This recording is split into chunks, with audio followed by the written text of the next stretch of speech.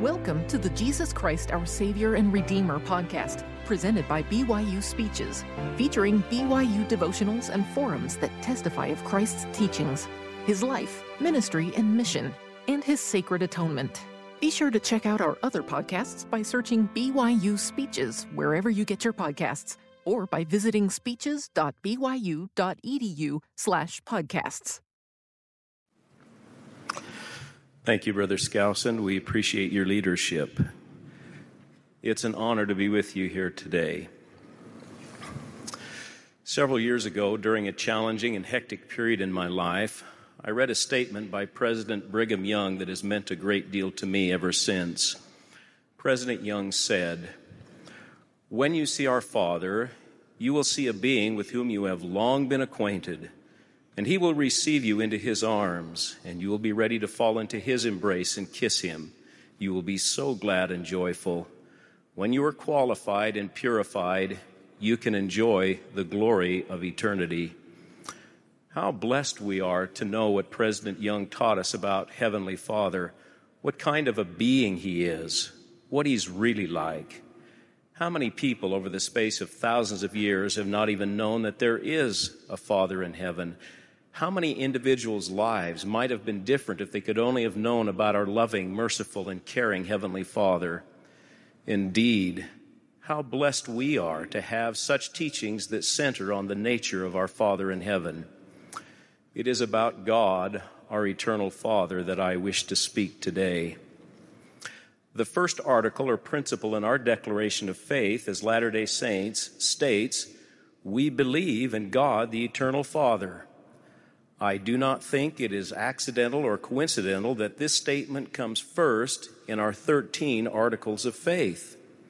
The prophet Joseph Smith said, "It is the first principle of the gospel to know for a certainty the character of God." In other words, one of the foundation stones of the restored gospel is a knowledge of what kind of being God actually is. But not only do we need to understand what kind of being God is, we must come to know God. In the same sermon from which we just quoted, the prophet Joseph further stated that if any man does not know God, he will realize that he has not eternal life, for there can be eternal life on no other principle.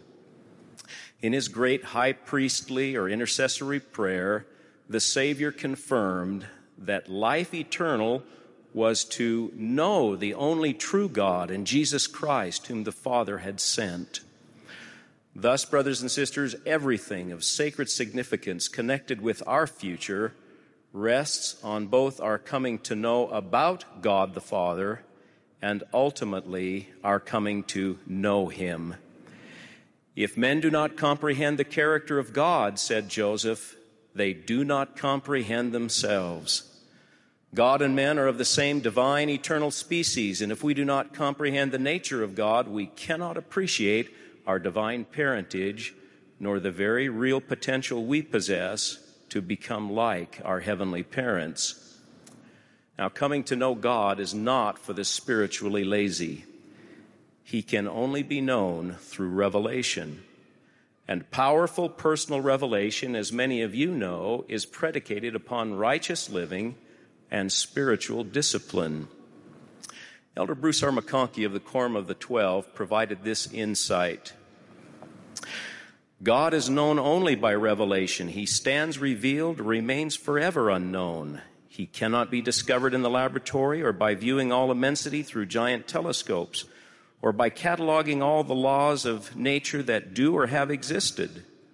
A knowledge of His powers and the laws of nature which He has ordained does not reveal His personality and attributes to men in the true gospel sense. Certainly, a knowledge of these laws and powers enables man to learn truths which are faith-promoting and which help him to understand more about deity. But saving knowledge of God comes only by revelation from the Holy Ghost as a consequence of obedience to the laws and ordinances of the gospel.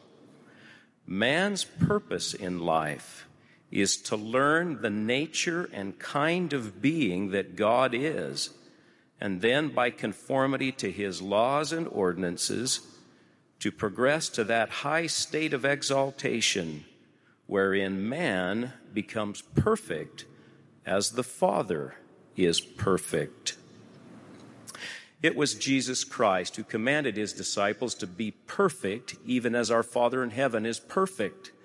And it was Jesus Christ who restored in his own day a knowledge of God the Father to the people of Israel, a people who had, for the previous 12 or 1400 years, lost an understanding of the supreme parent of the universe to a greater or lesser degree. It will be remembered that when Israel rebelled against God during the golden calf episode at Mount Sinai, God took the Melchizedek priesthood out of their midst, as well as the higher law and the higher ordinances of his holy order. This was a devastating loss, for the Melchizedek priesthood, quote, holdeth the key of the knowledge of God, unquote. That according to section 84. For the next 12 or 1400 years, until the time of Christ, Israel lived without the higher law, and their knowledge of God the Father grew dim. They interacted with Jehovah, who was the premortal Jesus of Nazareth. Of course, all the prophets in ancient Israel held the Melchizedek priesthood during this period, but the people as a whole did not. In fact, among the people of Israel generally, only the tribe of Levi, 1/12 of the male population, was privileged to hold any priesthood at all, and that was the lesser priesthood. When Jesus inaugurated a new dispensation of the gospel through his earthly ministry, he began to restore knowledge, doctrines, ordinances, and powers long withheld from the children of men. He was the Elias who came to restore all things in his day, as John the Baptist testified, and as is now recorded for us in the Joseph Smith translation of John chapter 1, verses 24 through 28. As the great restorer, Jesus spoke much about his Father in heaven. Jesus wanted all men and women to come to know his true Father, who was also their Father. The phrase Father in heaven is characteristic of Matthew's gospel as a whole and is found throughout the Sermon on the Mount, the very discourse in which Jesus commands his disciples to be perfect as their Father in heaven is perfect. Jesus' desire to have his disciples understand and know God the Father is clearly demonstrated in such teachings as his exhortation to his disciples to live so righteously and present such fine examples that others would see their good works and glorify their Father in heaven. Practically speaking, brothers and sisters, I think the Savior is telling us here that each of us has the obligation and opportunity to live in such a manner that our friends and family members can more fully understand what our Heavenly Father is actually like because they see something of his divine nature in us. And the Holy Spirit then is able to confirm that such examples are authentic. I have had the great blessing in my life of coming to know in part what our Heavenly Father is like by observing some of his characteristics and personality traits in the lives of friends, students, colleagues here at the university, file leaders, apostles and prophets, and members of my own family. Brothers and sisters, can we who are parents or potential parents not see that our behavior makes it easier or harder for others to come to know or even to desire to know our Father in heaven? There is a great compelling power about those who the Spirit tells us are like our Heavenly Father. In another statement, Jesus commanded his disciples to love their enemies, to bless those who hurled curses at them, and to pray for those who despitefully used them. The reason given in Matthew chapter 5, verse 45, that you may be the children of your Father which is in heaven. The original Greek wording of Matthew chapter 5, verse 45 denotes a rebirth, as it literally translates, so that you may be born, Greek geneste, the sons or children of your Father in heaven. This idea parallels the doctrine of being spiritually born of God and receiving His image in our countenances, as taught in Alma chapter 5, verse 14. Disciples must reflect in their lives, in their behaviors, in their countenances, the distinguishing traits of the great parent of the universe in order to truly become His children and His heirs in every way. As Jesus taught, patient love and tolerant restraint are great hallmarks of our Heavenly Father's character and personality. He maketh His sun to rise on the evil and on the good. Again, Matthew chapter 5, verse 45. Meaning that righteousness and wickedness are not, cannot be immediately and constantly rewarded or punished. Such constant interference in the lives of men and women would thwart the plan of salvation and the purposes for which earth life was designed, to allow individuals to exercise patience, to walk by faith, and to be tested. Thus, one of the distinguishing features of Jesus' earthly ministry was His restoration of the nature and personality of His Father in heaven, the Father of us all. But alas, this restored knowledge was not to last. Soon after the death and resurrection of Jesus, another rebellion set in, and an even greater apostasy ensued than the one that existed from the time of Moses to the time of John the Baptist. This so-called great apostasy lasted for some 1,800 years. During this time, a true and clear understanding of the nature and personality of God the Father was distorted and at times all but lost. Misunderstandings and distortions about the Godhead usually came as a result of debate without the confirming witness of the Holy Ghost. Pronouncements of theological councils defined the nature of God. Errors became entrenched. However, good news has again come to the earth. In these latter days, beginning in 1820, our Heavenly Father, through His Son and His prophets, has re-revealed many divine truths about His nature and personality so that each of us can again come to know Him as the Meridian disciples knew Him and as we knew Him in our premortal existence. Joseph Smith's first vision in 1820 immediately clarified misunderstandings about the nature of the Godhead as well as the person of God the Father. God the Father is a distinct personage, separate from the Lord Jesus Christ. God the Father looks like a man, as does His Son, who is our Savior. God the Father can speak and move. God the Father knows individuals by name. God the Father hears and answers prayers. God the Father bears witness of His Son. Satan and his power are real, but God's power is greater. It is easy to see why President Ezra Taft Benson said, "The appearance of God the Father and His Son Jesus Christ to the boy prophet Joseph Smith is the greatest event that has occurred in this world since the resurrection of the Master." Other revelations about the nature and person of God the Father followed the first vision, and Joseph Smith taught these truths to all who would listen. But these were radical doctrines indeed. Though we take it for granted, Doctrine and Covenants, section 130, teaches an incredibly profound truth. The Father has a body of flesh and bones, as tangible as man's. The Son also. But the Holy Ghost has not a body of flesh and bones, but is a personage of spirit. Were it not so, the Holy Ghost could not dwell in us.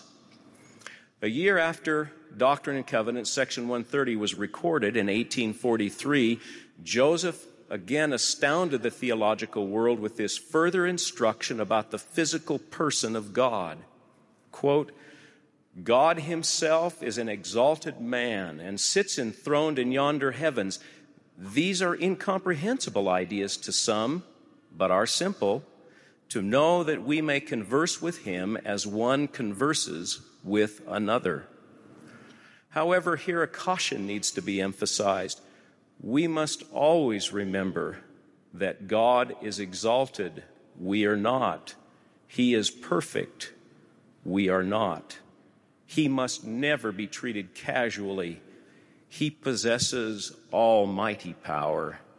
His brightness and glory defy all description.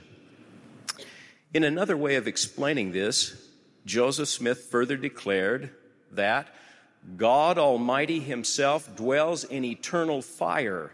Flesh and blood cannot go there, for all corruption is devoured by the fire. Our God is a consuming fire. Immortality dwells in everlasting burnings. President Joseph Fielding Smith put it this way: God is full of energy, and should we mortals stand in his presence, unless his Spirit was upon us to protect us, we would be consumed. That is how much energy there is in a celestial body. It's an interesting way of putting it. It should come as no surprise that the prophet Joseph and his associates described a God whose character and personality were made up of all the characteristics possessed by his divine Son. The traits of one are the traits of the other. God is no respecter of persons. He is merciful and gracious. He is slow to anger, abundant in goodness, and will be so forever. He is generous. He changes not, neither is there any variableness with him, but he is the same yesterday, today, and forever. He is just. He is a God of truth and cannot lie. He possesses independent faith. That is to say, he is the only being beside his Son who has faith in himself and is not dependent on any other being or any other power to accomplish his purposes and bring about his desires. If this were not so, we could not exercise complete faith in him.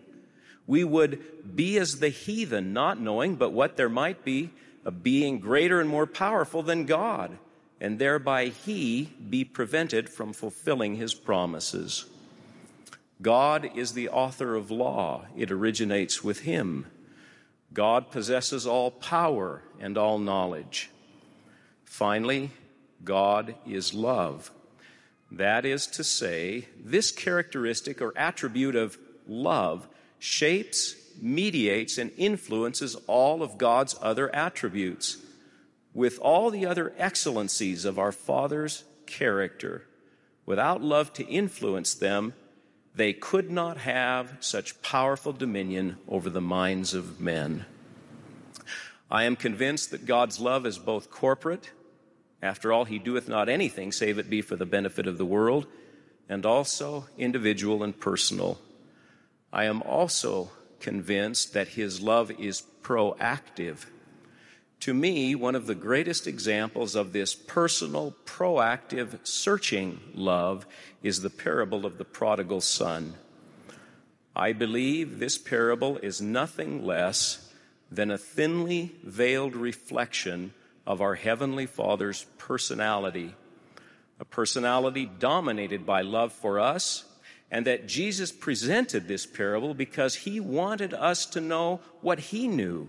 He wanted us to know what Heavenly Father is really like. Like the Father in the story of the prodigal son, our Father in heaven is anxious to come to us, to meet us a great way off, as the parable says. He is, in the words of C.S. Lewis, desperate to get us back into his presence. The parable of the prodigal son teaches that our Father in heaven cares about the feelings of all of his children at the same time, even though it may appear that only certain ones are being blessed. For example, in the parable, the father's patient tutoring of the older righteous son who was put out over his father's generous treatment of the profligate younger brother is really a reflection of Heavenly Father's personality. And he answering said to his father, Lo, these many years do I serve thee, neither transgressed I at any time thy commandment, and yet thou never gavest me a kid, that I might make merry with my friends. But as soon as this thy son was come, which hath devoured thy living with harlots, thou hast killed for him the fatted calf. And he, the father, said unto him, Son, thou art ever with me, and all that I have is thine. It was meet that we should make merry and be glad. For this thy brother was dead, and is alive again, and was lost, and is found. Our Father in heaven loves me, and he loves you. His love is not a zero-sum exercise. He does not love me less and you more because there's only so much love to go around. His love is infinite. He loves me when I act or think a little like the prodigal son, and he is patient with me when I think or act a little like the jealous older brother. In truth, during our years of mortality, are not many of us even just a little bit like either the prodigal son or the steady, older but jealous brother? Does our Father in heaven cease to be interested in our welfare when we are sinful and when we need to come to ourselves, as the parable says? Does he turn off his care and concern for us when we are bad and turn it on again when we are good? I don't think so. The Father's love is as broad, deep, and lasting as eternity. It encompasses all. Of course, God's love does not mean that all of us will receive the same blessings and opportunities. God cannot and will not do as much for the rebellious as he can and will do for the valiant. The disobedient cannot take full advantage of the Father's love, which is manifest in the atonement of his beloved Son. This, I think, is the meaning of Nephi's declaration. Behold, the Lord esteemeth all flesh in one, but he that is righteous is favored of God. I testify that our Father in heaven cares about each of us individually and personally. There are many examples of this doctrine that I could share, but our son Mark recently reminded us of one. Mark served a mission to Mongolia. He served with and developed a deep love for a senior missionary couple from Idaho. They used an interpreter their entire 18-month mission. Their interpreter, a Mongolian sister, had an important story to tell. I share it with her permission. She grew up in Mongolia. The missionaries found her and baptized her. When she joined the church, she started saving money for a full-time mission. She received a call to one of the missions in the United States, but at that time spoke almost no English. She got on a plane in Mongolia to come to the missionary training center in Provo, Utah, knowing only 3 sentences in English. I am from Mongolia. I am a missionary. Please help me. When she got on the plane, no one had explained to her that she needed to change planes to complete the flight to Utah. She landed in Chicago, but there was no one there to meet her, naturally because it was Chicago and not Utah, and she didn't know the language. She got off the plane, found a chair, sat down, and prayed to Heavenly Father to know what to do. She then got up to try to find help. As she was attempting to explain her predicament to a ticket agent using her 3 mighty English sentences, a man tapped her on the shoulder. He pulled out his temple recommend and showed it to her. She recognized the temple recommend because she had been given one before she left. So she knew that this man at her side was a member of the church and that he was on her side. He motioned for her to wait. 10 minutes later, he handed her his cell phone, and on the other end of the line was the missionary who had taught her the gospel in Mongolia. The missionary told her to follow the man to the plane in Salt Lake, get on board, and there would be people to meet her in Salt Lake, and there were. Our Father in heaven truly watches out for his children, and very often through us or others like us. But that is not the end of the story. The man in the Chicago airport was a businessman who had flown all over the world. He was so upset that day because it was the first time he had missed his connecting flight to Salt Lake. But because he was there, he overheard this Mongolian sister trying to get help, and he knew he could help her. I testify, as others have from this pulpit, that our Father in heaven not only answers prayers, but at times chooses to micromanage the details of his kingdom. This, too, is part of his divine nature. But herein lies an important lesson. It is our Father in heaven who chooses. We do not dictate to him time, place, or circumstance. Still, we may rest assured that our Father knows all things, and he does all that he does out of love for us. And he does what is best for us in the eternal perspective. He asks of us our loyalty, our willingness to help others, and our repentance, for which he will reward us with the riches of eternity.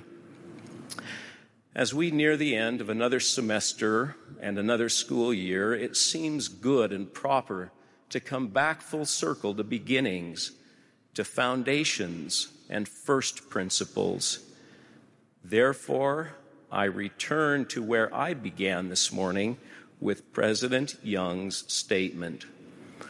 When you see our Father, you will see a being with whom you have long been acquainted, and he will receive you into his arms, and you will be ready to fall into his embrace and kiss him. You will be so glad and joyful. When you're qualified and purified, you can enjoy the glory of eternity. May President Young's vision, a vision that comes to us through the atonement of his beloved Son, become reality for each one of us. I humbly pray in the name of Jesus Christ. Amen. You've been listening to the Jesus Christ, Our Savior and Redeemer podcast, presented by BYU Speeches. Please check out our other podcasts of recent speeches, classic speeches, and BYU Speeches compilations on overcoming adversity, by study and by faith, Come Follow Me, Love and Marriage, and The Prophet Joseph Smith. Go to speeches.byu.edu and click on podcasts for more information. You can also find all BYU Speeches podcasts at your preferred podcast provider.